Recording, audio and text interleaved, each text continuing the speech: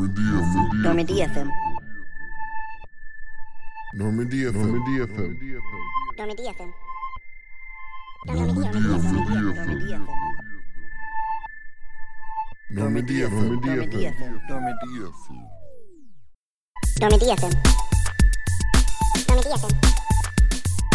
Normandy FM. Normandy FM.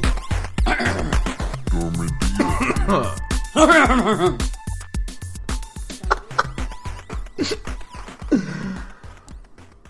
Hello and welcome to the one, the only, most throat-clearingest of Mass Effect podcasts here out on the Citadel.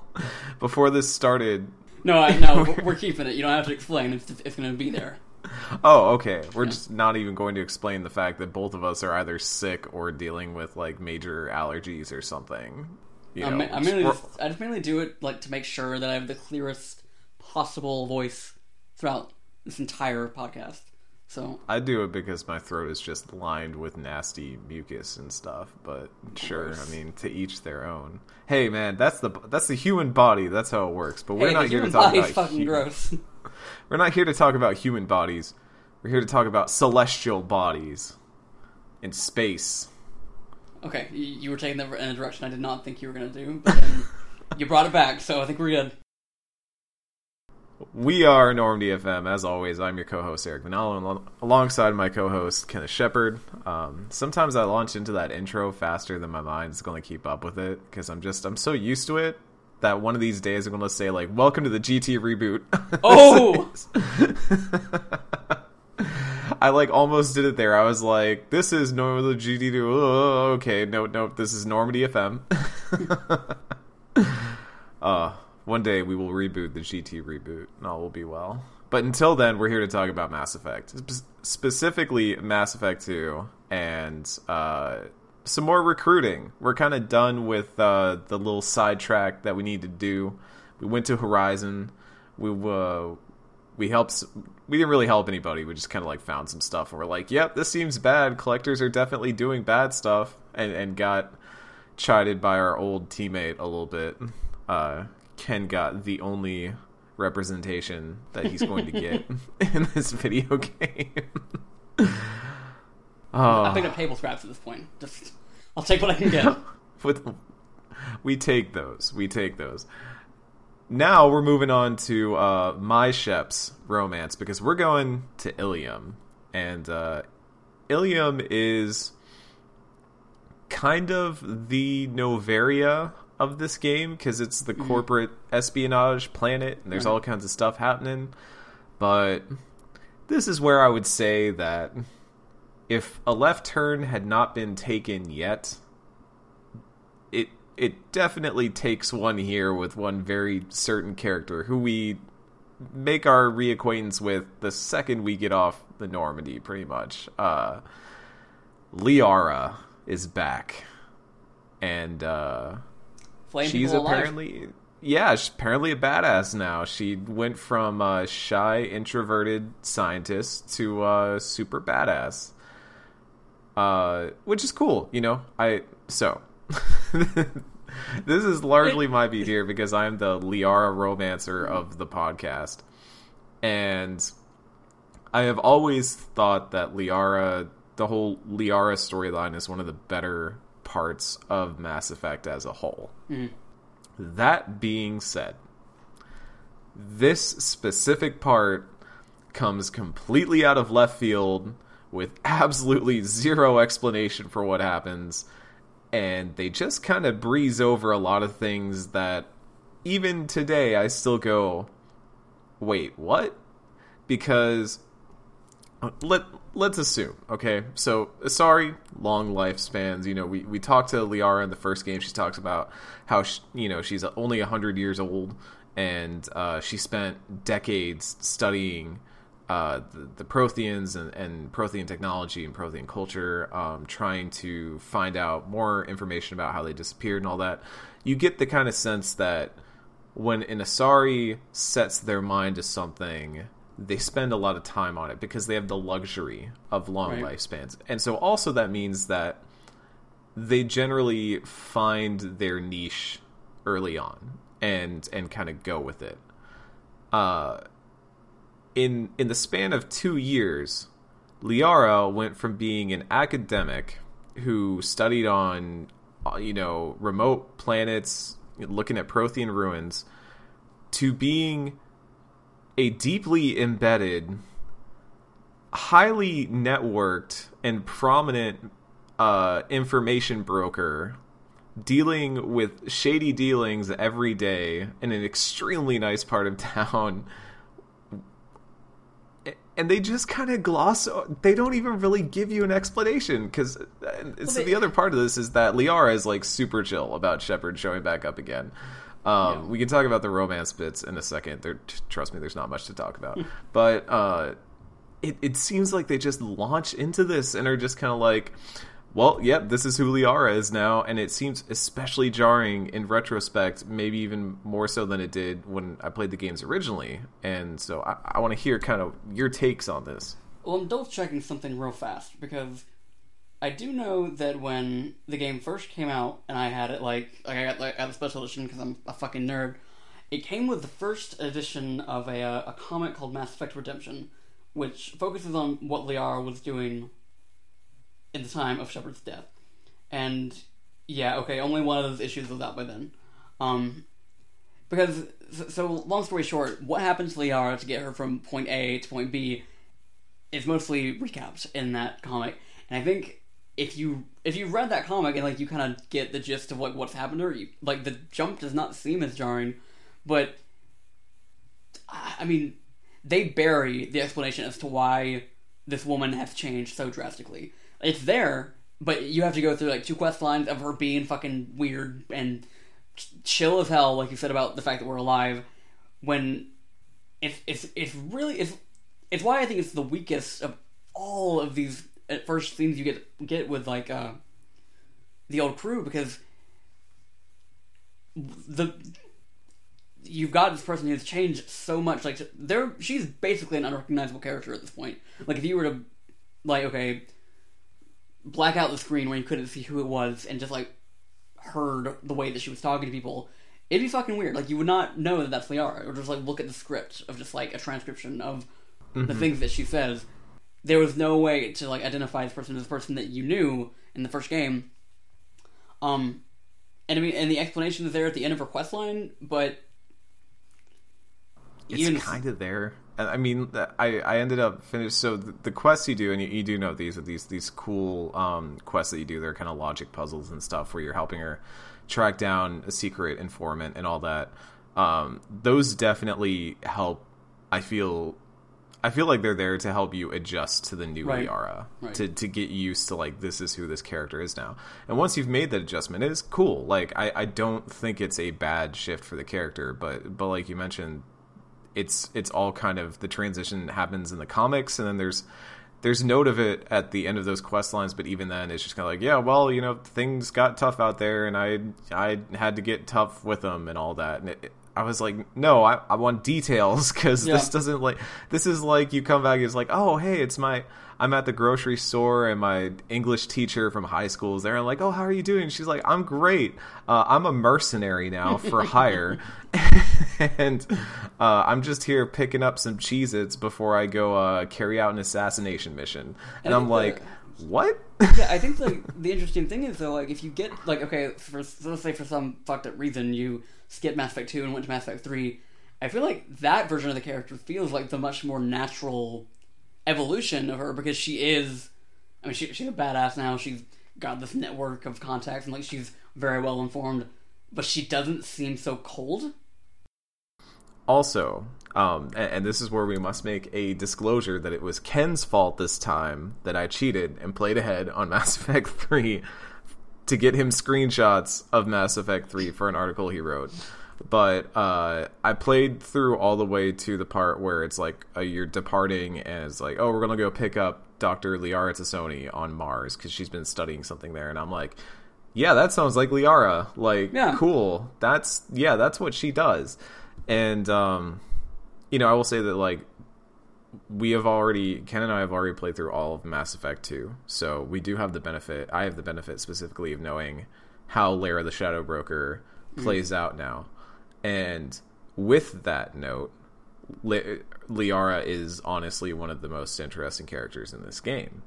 But without it, not so much. It's kind of like a recurring thing in Mass Effect because, I mean, I guess it's a spoiler to say that Arya T'Loak from Omega in Mass Effect 2 carries a very similar role in Mass Effect 3 where like she's got this sort of like minimal involvement in anything that's actually going on until you play the DLC, the Omega DLC in Mass Effect 3, where it's like I feel like in both of these cases, the character's entire arc is very contingent on those things rather than sort of like really involved with anything that's actually going on. Because and like even in Mass Effect Andromeda there were hints at a character who was going to be involved in DLC that just ultimately didn't happen. And so it seems like that's sort of a Mass Effect thing for them to do. Like they sidelined this character for them to have this very central set of missions for them later, but like just in an isolated sense, it's really weird. And it's especially jarring for Liara because she is yeah. She's Liara. I mean, I would say she's one of the most prominent characters in Mass Effect. She like right up there with Garrus and Tali. Like, and she's the only character in the trilogy that makes any sort of appearance in Andromeda. Like several years later, they were still like leaning on her to be this constant. Yeah, it's wild. Yeah, she even if you don't romance her, she plays such an important role in 3 as well. It's So, and so I will say that for the romance stuff, it's about as cursory as any other romance stuff in this game is. It does not leave on a note. Like we talked last episode about how if you had romanced the human squad mate, it kind of leaves on a note where it's like, oh, you've had a fight, you might be taking a break, so it kind of clears you to go hang around with all the new crewmates. It doesn't do that with Liara. It's very much like, oh, I've missed you, and it's been such a long time. No, I'm not seeing anybody. You're not seeing anybody. Like, you definitely go through notes like that, but also she makes it very clear that she's like, I'm just not able to talk about that right now. And again, this stuff, the writing for that gets incredibly good in Lara the Shadow Broker. Right. It's really well written, even by any BioWare standard, modern, past, present, future. God bless Anthem. It's really, really well written, and I was kicking myself for having not played Lara the Shadow Broker sooner because I was just really surprised that they were doing stuff like that back then, because even by today's standards, it's just well written, it's well timed, it's well voiced, it's just very well directed. Right. But here it's just kind of, well, I guess again, it's almost in a way where it's like, well, I would feel conflicted about having a romance, but I wouldn't necessarily feel like I was like actually doing something wrong, and it kind of just opens up some moral grays for you in that area that I was just kind of like, yeah. Romance, once again, not a thing that ME2 does great. Unless you didn't romance anybody in the first game, and then all's fair. But it's who did that? What kind of person would do that? Kenneth. But we're not just here to see Liara. We are here to recruit 2 more people to the cause, and they are 2 characters who I did not... I will say straight up, the first time I played through this series, I did not have the same attachment to these characters that I feel like everyone else did, especially one of these characters. And that has completely 180'd in this playthrough now, where I've spent a lot more time talking to them, a lot more time, and that might have been it, is that I was so like, oh, I just want Garrus and Tali. Like, they're my go-tos, they're my hangouts, they're the people I pal around with, that I'd throw in Miranda and Mordin every once in a while, but Thane and Samara, who we are recruiting today, I never really used, I never really brought along, because I just kind of saw them as like, oh, well, Samara is the character, is my biotic character, and Thane possibly the most useless character in the suicide mission. So well, I have an argument on that. We will get to that, because also other characters exist, but they definitely frame certain things that you have to do in that mission where it's like there is one extremely obvious choice and then other ones that exist if you are somehow dumb and don't take that obvious choice. Anyways, that's something. When we talk about the suicide mission, we're legit going to spend like 20 minutes at least just talking about the way that they designed this game to always give you the squad mates that you would theoretically need to complete the suicide mission, because I actually think that's kind of interesting. But first one we're going to get is Thane, who is a Drell. I believe that's what they're... I always... This is a really dumb online thing of me to say, but every time I say that, I'm like, wait, no, he's not Drill. That's not how that works. Good lord. Drell tweets out here. Oh. Thane is not mad. Thane is a super hardcore assassin, and you spend most of this mission hearing about him before you get to actually see him. And I like the notes here that you have about the hub worlds, being able to swap out the characters and talk to people and kind of get an idea of stuff. I feel like Ilium maybe does the best job of that next to Omega, where you get to like actually, okay, I'm going to figure out what kind of people I'm going to fighting. You know, you mentioned here that they're Eclipse Mercs and they're going to have Asari Commandos, so you're going to want people who have anti-barrier stuff. I feel like the game does a good job of that and setting that up. And we also... Yeah, we spend most of this just hearing about how awesome Thane is, which you think would have gotten tiring by now, but it's kind of cool chasing him up the skyscraper and stumbling into the workers, and Thane is an ally who murders people in the name of anti-capitalism. Yeah, no, I love Thane. I just want to like hear your thoughts on this whole part where you're kind of fighting up the skyscraper and hearing about all his deeds and the awesome things he does. That is just like through a lot of the... Okay, so like you're going up the skyscraper, going after Nasana Dantius, I believe is the last name. Nasana Dantius. Who we met in the first game, who was like, this is sorry that basically tricked you into killing your sister. So like you've already got reason to suspect this woman is probably not good news. But then like you learn that Thane is going after her for like no contract. He's doing it like out of what he feels is the moral center of his heart. Like, fine. And as the mission goes on, we kind of learn just like that she does not treat her workers well, and we kind of get the sense that this assassin is not in it for the money. He's in it for just like he has a very particular set of skills that like he can use to better the world or whatever. And a lot of things interesting to me about this mission is that you kind of come across the aftermath of the majority of what Thane is doing. Because, like, you'll open up the doors for the workers, and there's this guard there just laying there dead. And Garrus, if you have him with you, he's like, he notices, like, it's a perfect headshot with no collateral damage. Like, Thane is clearly very skilled at what he's doing. And, whether that really translates into a suicide mission is, you know, that's a question for another day. But I think the mission does a really good job of at least impressing you by what he can do, what he's clearly capable of doing.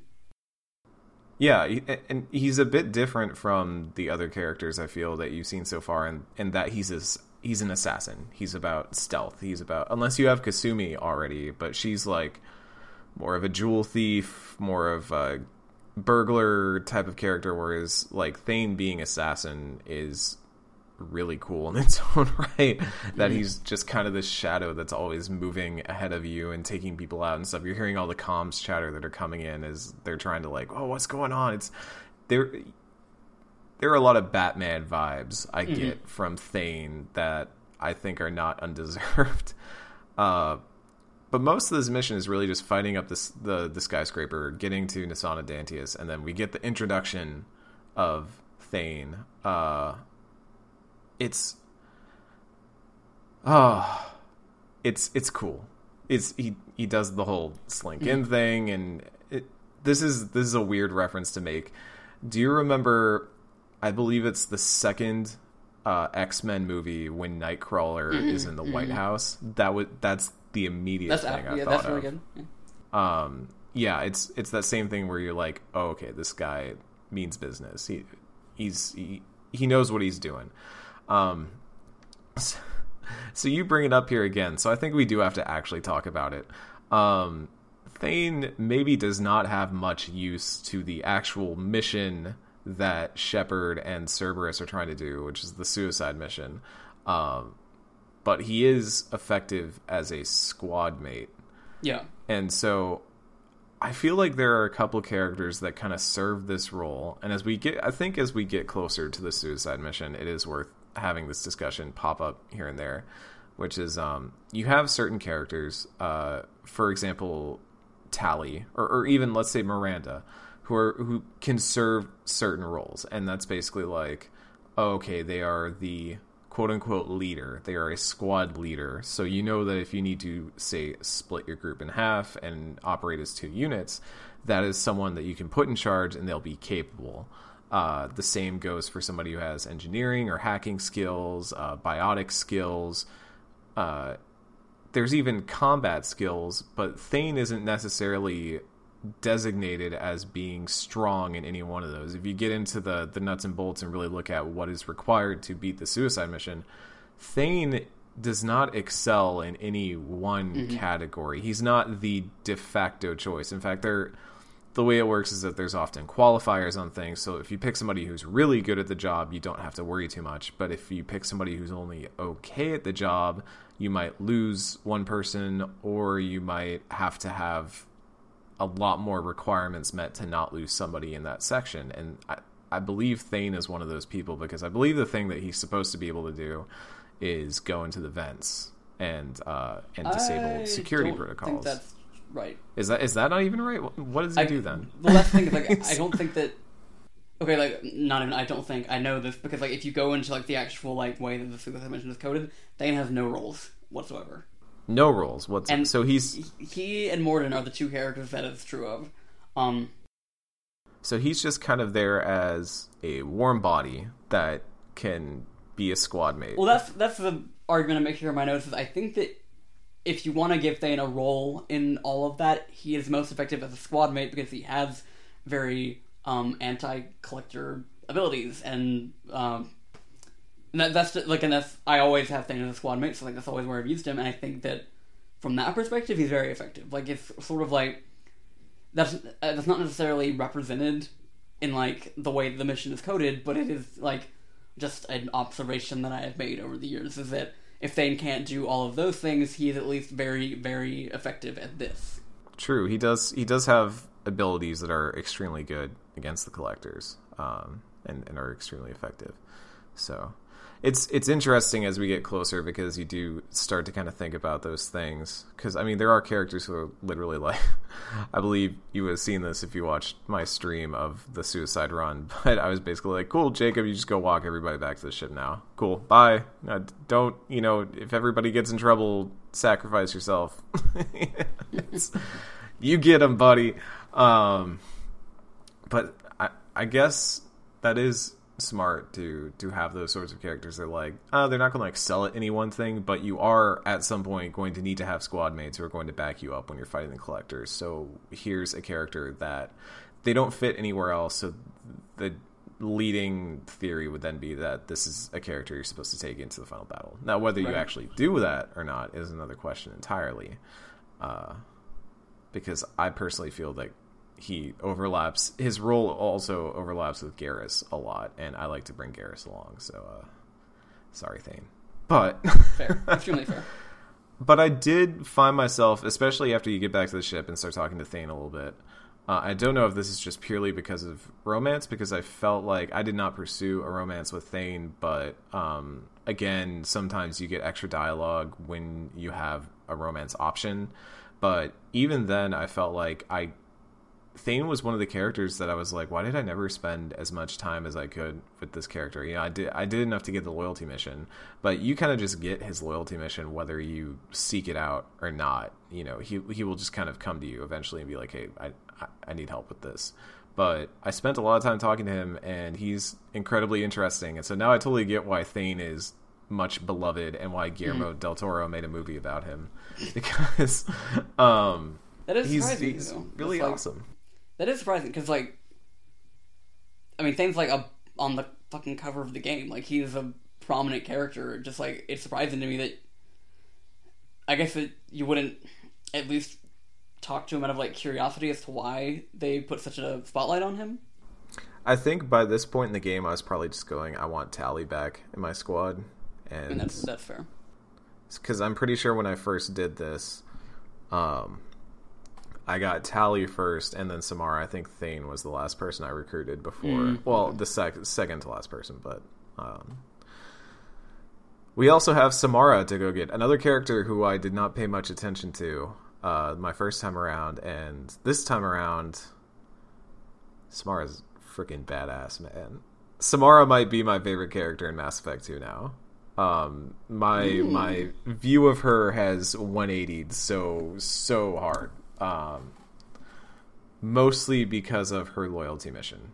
But which, boy, when we get to that, boy, we're gonna work through some feelings on that there, Ken. That's gonna be a tissues episode, but yeah, so Samara is an Asari Justicar who is... We kind of get to see more of the cultural details of different alien races in this iteration, and not just in the like lore dump way that you kind of got in Mass Effect 1, but you get to actually see, okay, this is what it's like with all these different alien races with their own traditions and cultures interacting, because the Asari have these this warrior clan that is essentially specters. Yeah, it was kind of weird though, because like, I got here in my notes, like, the way that they're sort of like respected but feared feels like almost like above specters in a way. Like they're revered in a way that seems almost like a religious figure. Almost. Yes. There is like a deeply religious way, but also like so tied into the government and like the actual enforcement of the law that the first thing I thought of was it reminds me of the Inquisition. Not just like the Dragon Age Inquisition, but the Inquisition. Right. Like the way that this they have a code, or even warrior monks, and you know the idea of warriors that train intensely, separate themselves from society, and only come in to uphold a moral code. That's not anything new. I mean, you could draw very loose threads here to things like samurai and stuff like that as well. But Samara and the Justicars are this like deeply Asari tradition, and it's really cool that you have I wish I had the note here, the name of the detective that you work with on Ilium. Oh shit. Yeah. Boy, I feel bad now. The detective that you work with. What was that? We just forget everybody that... Anaya, yeah. She's great because she is an Asari who kind of lives on Ilium, which is a predominantly Asari world, but has many races on it. But she is maybe a little bit more worldly, and so she's kind of this lens for you to be like, okay, what is going on? Like, why is a Justicar such a big deal and stuff like that? And she gets to kind of play the cultural interpreter for you, and I really like all that stuff. It's really interesting because I get to be like, okay, so there are times when, you know, this is not necessarily a legal thing. Technically, a Justicar is a vigilante who would be an issue wherever they show up, but everyone kind of gets out of their way because their code compels them to just straight up murder people. And that's not a problem on the Asari homeworld because they've always lived that way, but they can't do that on other homeworlds, or, you know, they'll run into issues with the law. So it's really cool. I like seeing that kind of stuff. And I feel like seeing it firsthand instead of where, like, in Mass Effect 1, this would have just kind of been told to you before you meet Samara, instead of finding it out as you go along. It's really cool. And also this whole mission is just really interesting because you're kind of playing detective the whole time, and you're kind of trying to follow the trail and stuff. Well, just like quickly jumping back to what you were saying about like sort of like seeing this culture through the eyes of an Asari, she was like even willing to go like knowing that Samara would kill her to like get away. She was still going to detain her because she thought it was like her duty to do so, like basically like her duty to die for the like, and for what end I'm not really sure, but it was just like that's why it's so crazy to me that just like they seem to be even about specters just in the way that they're revered, like almost like it was like an honor to be killed by a Justicar or something. It's crazy. A little bit, and like that's why it's interesting to me. Is it's this level that we had not seen yet. I like that you point out that Samara went out in the impractical battle outfit competition against Jack and Ray. I think Jack still wins because I don't think we ever get an explanation for why Jack wears literally nothing except for the fact that she just likes her tattoos and is a punk. And you know, I mean, that's fair, but Miranda's it's not necessarily wearing, like, combat-worthy. Miranda's got like the Zero Suit Samus going on, but it at least attempts to look like people clothes, whereas I don't know why Samara has a neckline that plunges to her navel. I sorry, don't have zippers or like stitching. Like I don't know. You look at something like that and you gotta think like, can you imagine wearing that all day? Like, you gotta put that on in the morning. You gotta walk around in that all day. It probably makes like weird elasticy noises and stuff. Like, oh. It gets a nice breeze every now and then, I guess. Yeah. It's... we get into the important stuff here. So we end up having to chase down some Eclipse mercs because the detective Anaya basically says, Samara, I have to jail you because you've literally committed crimes. And she says, cool, but my code only allows me to obey the law for 24 hours, and then I'm just going to bust out of here and murder everybody. So to get Samara out and try and win her over to our side, we got to go crack the case ourselves. And we run into Elnora. Oh, Elnora. Always getting up to hijinks. Oh, man. Okay, so how did you handle this? Because since you're playing Paragon, I assume that we might have handled it. I let her go, even though I knew how it was going to turn out. So, like, the thing that... Okay. She's quote-unquote surrendering. Well, okay. But also, we find out at this point, through a Volus, that the Eclipse mercs here, the only way they can get in is by committing a murder. So... Yeah, she's pleading for her life with me, but that didn't matter to her when she killed somebody to get that uniform. Oh, I don't think I ever had that conversation, so I might have missed that. I know that you later find out that she was the one who was doing all the murder, but was not going to indict her without cause. I gotta be Paragon, man. I go full Paragon. We also run into another more famous character, the Biotic God. The Volus, who suddenly just has a ton of biotic powers thanks to the magic of drugs. A great biotic wind. It's... So you let him go fight. Yes, because mainly because I know that... I don't know how female Shepherd handles it, but like if you play a male Shepherd and like he's like about to go in and just go try and fuck up some Eclipse mercs, he goes, charge!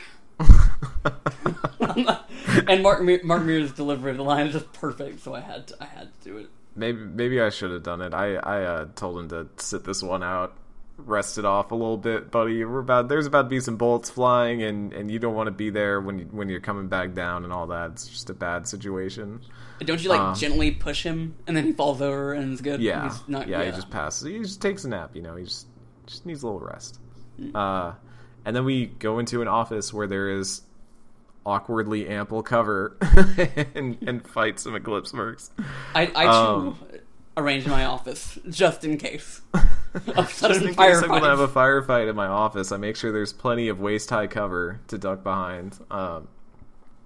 So we finish all this. Honestly, I feel we always breeze over the actual combat part of this just because by this point combat's fairly routine. You figured out what your build is. You're just trying to do that, and that's not to say it's bad by any means, but by this point it feels a little bit more mechanical, and I feel like other missions do a better job of forcing you to change the way you approach combat. Once we get to Tally's mission, we'll talk a lot about that. I think compared to Thane's, at least, I think Samara's has this kind of, like I said a couple episodes ago, it was like they have gimmicks that sort of changed the way that combat plays out, and here there's this toxic gas that also increases biotic power, and it almost got me a couple times because I suddenly found myself in this toxic gas, and almost like it's like a toxicity level that like very, very quickly rises.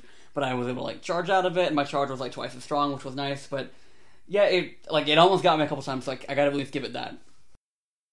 Yeah, this at least has the toxic containers, which are interesting, but the enemies are just kind of the same ones that we've been fighting. It just doesn't. I'm not trying to down talk it whatsoever. I like the combat in this game a lot. And obviously it's way better than Mass Effect 1. It was just by this point where I was kind of like, okay, I'm ready for some of the later missions where they start to change it up or give you different enemies or start to really incorporate ideas that change the way you approach the game. Like, again, when we get to the Tally recruit mission, we'll spend a lot of time talking about that because that is the whole thing of that mission is changing the way you approach combat. So we come back, and Samara's just meditating while in custody, like a Power boss. Move. Yeah, just like So you can't point out something. enough. You point out something interesting in your show notes here. That the oath that Samara swears to you is definitely binding. However, if you are Renegade, it's kind of preface, and even if you are Paragon, she kind of points out that, like, hey, if I don't like what you're doing, you're going to be next on my list.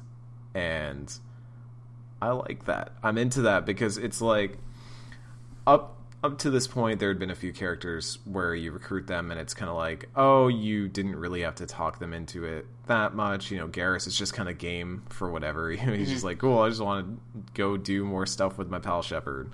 And, you know, some people you had to kind of convince, like Jack. Obviously, Miranda and Jacob are on board immediately. But Samara was the one where I enjoyed that it was a very tenuous relationship between the two because it was purely because their interests only slightly aligned at the time. And even then, Samara's like, dude or lady, I don't know you. I don't trust you. And if this goes to shit, I'm going to look out for myself because I've got things I got to do too. So I will hang around with you for as long as our interests like align and work together, but not 1 second longer. And I actually enjoyed that because everybody else seems just a little too eager to hop on board for an indeterminate amount of time. Right. Yeah, I mean, it's like she makes that initial like claim at the beginning that if you make me do something dishonorable, I'm gonna fuck you up, dude. But like if you are Renegade, like by the end of this, she does say straight up, "Hopefully we don't meet again after this, because then I'll have to kill you." Yeah. Yeah, and we obviously know from later in the games that you do run into Samara again. But I think Samara, the setup here is really cool. The point where it really like took her over the top for me was in her loyalty mission, which we will get to down the line. But that was about all the notes I had for Ilium today. It's a cool place. It's I think maybe not the most memorable in terms of the hub. I definitely think like Omega is for sure. When I think of Mass Effect 2, I think of Omega. But Ilium is definitely an interesting change, and I also like when you get there, you kind of you can talk to your different squad mates and stuff. And I want to say it's Garrus says something like, it may look prettier here, but it's just as dangerous as Omega. Right. And I think it was really cool to kind of have that contrast because you spend so much of the time in the slums of Omega and you're like, oh yeah, this place is... You kind of get the sense is like, oh, it's impoverished, so it's dangerous and it's bad. But then you go to this place where it's all this like corporate business and there's wealth everywhere, and it's just as dangerous, if not more so. And you kind of get to see the dirty side of... I mean, you already saw the dirty side of Noveria, but this was very much more like... You get to see the side of the Mass Effect universe that you didn't get to see a lot of in Mass Effect 1. Yeah, and like even just like there are like some small, like side quests, like there's an indentured servant. Like then they basically call her. We didn't even talk about that. Yeah, the whole side quest where they're talking about how like indentured servitude is legal on Ilium because capitalism rules, and that's when I was like, cool. So I'm gonna burn this place to the ground. Zaid, my pyromaniac friend you want to help out.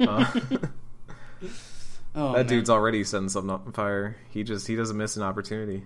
Yeah, no, I thought that was cool because part of me was like, oh, maybe they're really trying to make a point here that just because a place looks nicer on the outside, that doesn't mean it's necessarily nicer on the inside. And maybe it's possibly even worse, and all this niceness is possible because of intense cruelties that people here have inflicted upon others.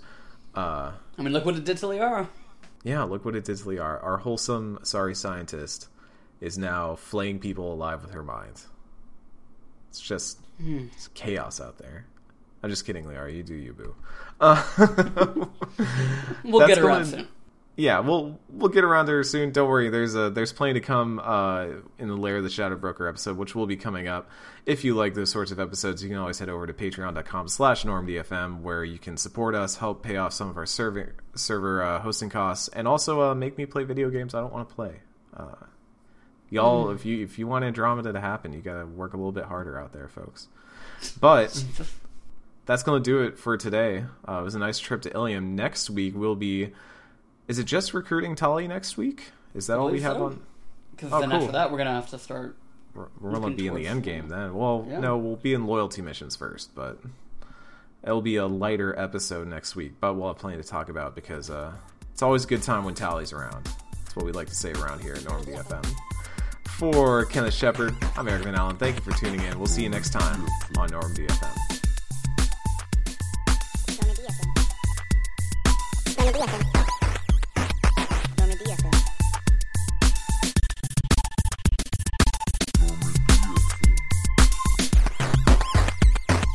Normandy FM. Normandy FM. Normandy FM. Normandy FM. Normandy FM.